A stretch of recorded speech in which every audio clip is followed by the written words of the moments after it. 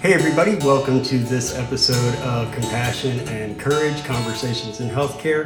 This is the podcast where I teach compassionate communication, provide perspective, and inspire resilience. I'm your host, Marcus Engel, and with me, as always, is the hostess with the mostest, Marlene Engel, aka The Hotness.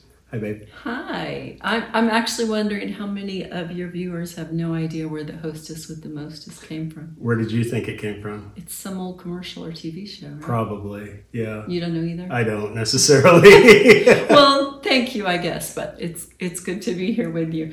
And I'm just going to bust in and talk about how this is an odd time of year for us. Yeah. And it can be a hard time of year.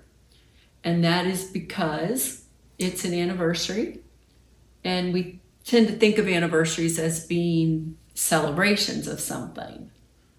But they're not always a celebration. Not always a celebration. So by the time that you are watching this episode will drop on a Monday, as usual. But this Monday that it's going to drop also happens to be the 30-year anniversary of the trauma that took my sight, laid me up for a good long while, and ultimately started my path on this life's journey that's probably the reason that you and I met in the first place. So even though I love my life and my life is wonderful, it's also still kind of a tough time of year when hard anniversaries like this roll around. I think about, usually we want to celebrate anniversaries. I don't celebrate this, right? And it wouldn't make sense to celebrate this.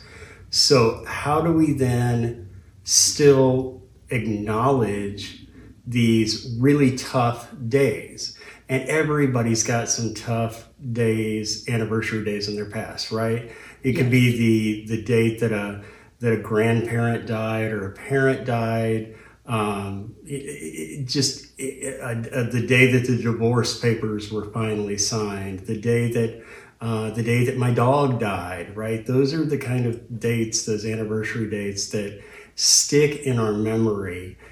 And at least for me, leading up to those anniversary dates is a little bit more of a difficult time of year. Would you say that? I would say that, and as the spouse or the loved one, it's also hard to know how to respond, how to be there for you, what to say, what to do, what not to do. And I know you mentioned a lot of things, but you have to live with the consequence of your anniversary. But so do other people who lost a loved one, lost a child, lost something, got some horrific news, that they still live with the consequence of that. And it may be something different. It probably is something different.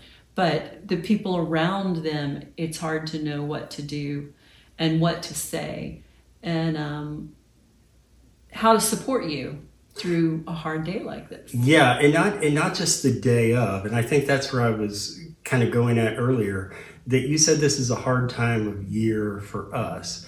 And I don't think I notice it nearly as much as you do, but you say that I get weird around this time of year, which is I'm sure that's comforting. That's the right thing to say, yeah. And I'm reminded of being, I don't know, I'm probably fourth or fifth grade, and I happened to be there when my sister got her ears pierced for the first time. And I remember as the piercing gun is coming up to her ear, she's held up and she's scared and tight, and then it's done, and it was like the anticipation was so much worse than the pain itself. I kind of think about that with anniversary days, that the days leading up to them you're kind of worried, you're kind of concerned, you're like, I know that date is coming, I know that terrible date is coming, and so I feel like the anticipation sometimes is more difficult than the actual day. Why is the day any different than any other day? Why is the day? Why is the day? I'm going to tell you, I think there are days that you specifically, even if you're living with the consequence of something, that you need to honor an event. So you don't spend your life every day mourning something. I don't spend every day of my life mourning or grieving the fact that Or kicking and screaming kicking about. and screaming, yeah, or BMW sessions. No, you don't. But having a day where you honor that this huge event happened and how do you actually do forever. that though? What does honoring the day actually mean? And at least for me, it means letting it be and allowing myself to feel whatever I want to feel, right? Because I've got this reputation as the guy who, goes through really, really difficult situations, and I don't want to say makes it look easy, but I teach other people how they can go through situations too. Doesn't mean it's always easy, right? No. That'd be unrealistic. It doesn't mean it's always easy. But I do always want to stay forward facing, right? Stay forward facing. Tom Petty's got a line in one of his songs where he says, "You can look back, but it's best not to stare." Oh, I love that. I do too, yeah. And I know some people, and I would put you in this category in a different way. Some people have taken that event that happened to them and turned it into something positive for other people, and turned it into a way to give back to someone else. And that's how they find some peace and consolation. Because again, there's some times we don't ever get to get away from the consequence. You always have that loved one that's gone. You can't get that back. But what can you do so that maybe another one can't be gone, or so that their memory isn't forgotten, of something like that? How do you feel? You just said you don't feel a lot of angst coming into the date. I do, because I worry about you and I love you. And I always, trauma, when it gets ripped open again and can't heal because it's always there, you still have to deal with certain events, and it can reopen and shove you right back into that moment. And that would be a very, very normal response. And I know that it happens to some of you guys because I know too many people. And I know that it happens, and you're struggling with this happened to me and I'm living with it and I hate it and I want that day to change and go back and take it back. Tell me about Mark at the 1-year anniversary, Mark at the 10-year anniversary, Mark at the 30-year anniversary. What has changed over time? I hope I've gotten more patient. I I know at the 1-year anniversary, I was still in a lot of physical recovery. I could not eat solid food at that time, and I was still waiting to. What? I'm sorry. It's just unimaginable that a year later you still couldn't eat solid food. Yeah. So I was still going through some of the physical recovery, but I so wanted to be back at college. I just got to get back to school. And so I was hurt, and I was trying to acknowledge that time, but I didn't know what I was doing. I remember being in the hospital and at the 1 month mark, even making a comment about, well, it's been a month, and then it's been half a year, and then it's been a year. And how is it different from year 1 to year 10 or now to year 30?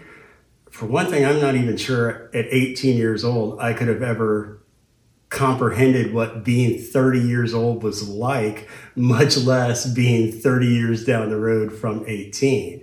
I think that's one of maybe the benefits of youth that you don't quite understand yet. But whenever I think back on what a gift the last 30 years have been, not always easy, but always a gift, that it helps me honor the day and recognize how far I've come. And I think that when you can honor and recognize and acknowledge both the good and the bad, honestly, that's what life is, isn't it? It's recognizing the good and the bad. It's dealing with the valleys and peaks as they come, And, I think now at 30 years, hopefully I have a little more patience. I think I'm also, maybe for the first time in 30 years, really truly getting some of the help that I should have gotten 30 years ago. And that's through different methods of counseling, different techniques, and always accepting the fact that I'm never going to be 100% like I was before, right? That's just not possible. I'm not that person anymore. But what can we do to be the best version of ourselves? And for me, that comes from taking a good long look at the present, acknowledging how far I've come, and then also taking a good long look at the past and not being afraid of it, not being torn up over it, but hopefully having some objectivity whenever I look at the past. I love that. I think that's very helpful, and I know you, because your physical injury stretched so long, it still blows my mind, so long that you set a goal quickly, very quickly, and that was to get back to school. Mm-hmm. And for 2 years, I think you kept, in my perspective, who wasn't there, I wasn't there at the time, but you put a goal in and you went full throttle toward that goal and maybe didn't process some of the trauma at that time. Yeah, definitely true. And you just barreled through, and it's that, I'm going to say, stubbornness, and that Midwestern value that I appreciate, because I think it saved your life, and it certainly gave you a life. But sometimes when we don't deal with traumas when they happen, they sneak back up on you later. Yes, the boxes start melting and the yuck starts oozing out. And I want to encourage you, if you are in a position where you are dealing with a fresh trauma or a recent trauma or any trauma that hasn't been processed, go ahead and get some therapy, get some help. There's nothing embarrassing or shameful about saying, hey, this terrible thing or this very hurtful thing. You don't have to decide on a scale of if your hurt equals Mark's hurt. Yeah. Your hurt needs addressing and tending to and love and ministry by someone. So don't be afraid to reach out for counseling. And there's help out there, and again, please know that our hearts are with you if you're celebrating a 1-year anniversary of something tragic, or if it's a 30-year or 50-year anniversary. Please know that our hearts are with you, and if there's anything that we can do for you, please know that we're always here to help. And we are always so, if I say I'm proud of you, I know I take it for granted sometimes that you go through life so well and beautifully. But anytime we stop and think, I think we're all in a little awe of what you have done and what you are doing. And I think that goes through anyone who's suffered and turned that suffering into a way to help other people. I think it's a beautiful thing. And those are my favorite kind of people. Mine too. I don't like perfect people who have never been touched by tragedy. I like people that still have residue and grit on them from being tested by fire. Those are the kind of people that I want to spend my time around and learn from. So yeah, be that kind of person. Offer. Absolutely. Yeah. Absolutely. So. Well, thank you all so much for indulging us in a little bit of a walk down memory lane back to that night 30 years ago that changed me forever, and that probably put you and I in the same path now many years later. So thank you for being part of my present, and thank you for being part of my future. Thank you, babe, for being part of my past, present, and future. And forever. You're stuck with me. And forever. All the October 9ths that ever come. Thank you. I love you. Love you. All right. And thank you all so much for being with us for this episode of Compassion and Courage. This, again, is the podcast where we teach compassionate communication, provide perspective, and inspire resilience. please reach out to marcusengel.com if there is anything I can do for you. Compassion training, keynote speaking programs, hospital consulting, all there at marcusengel.com. We'll see you next time.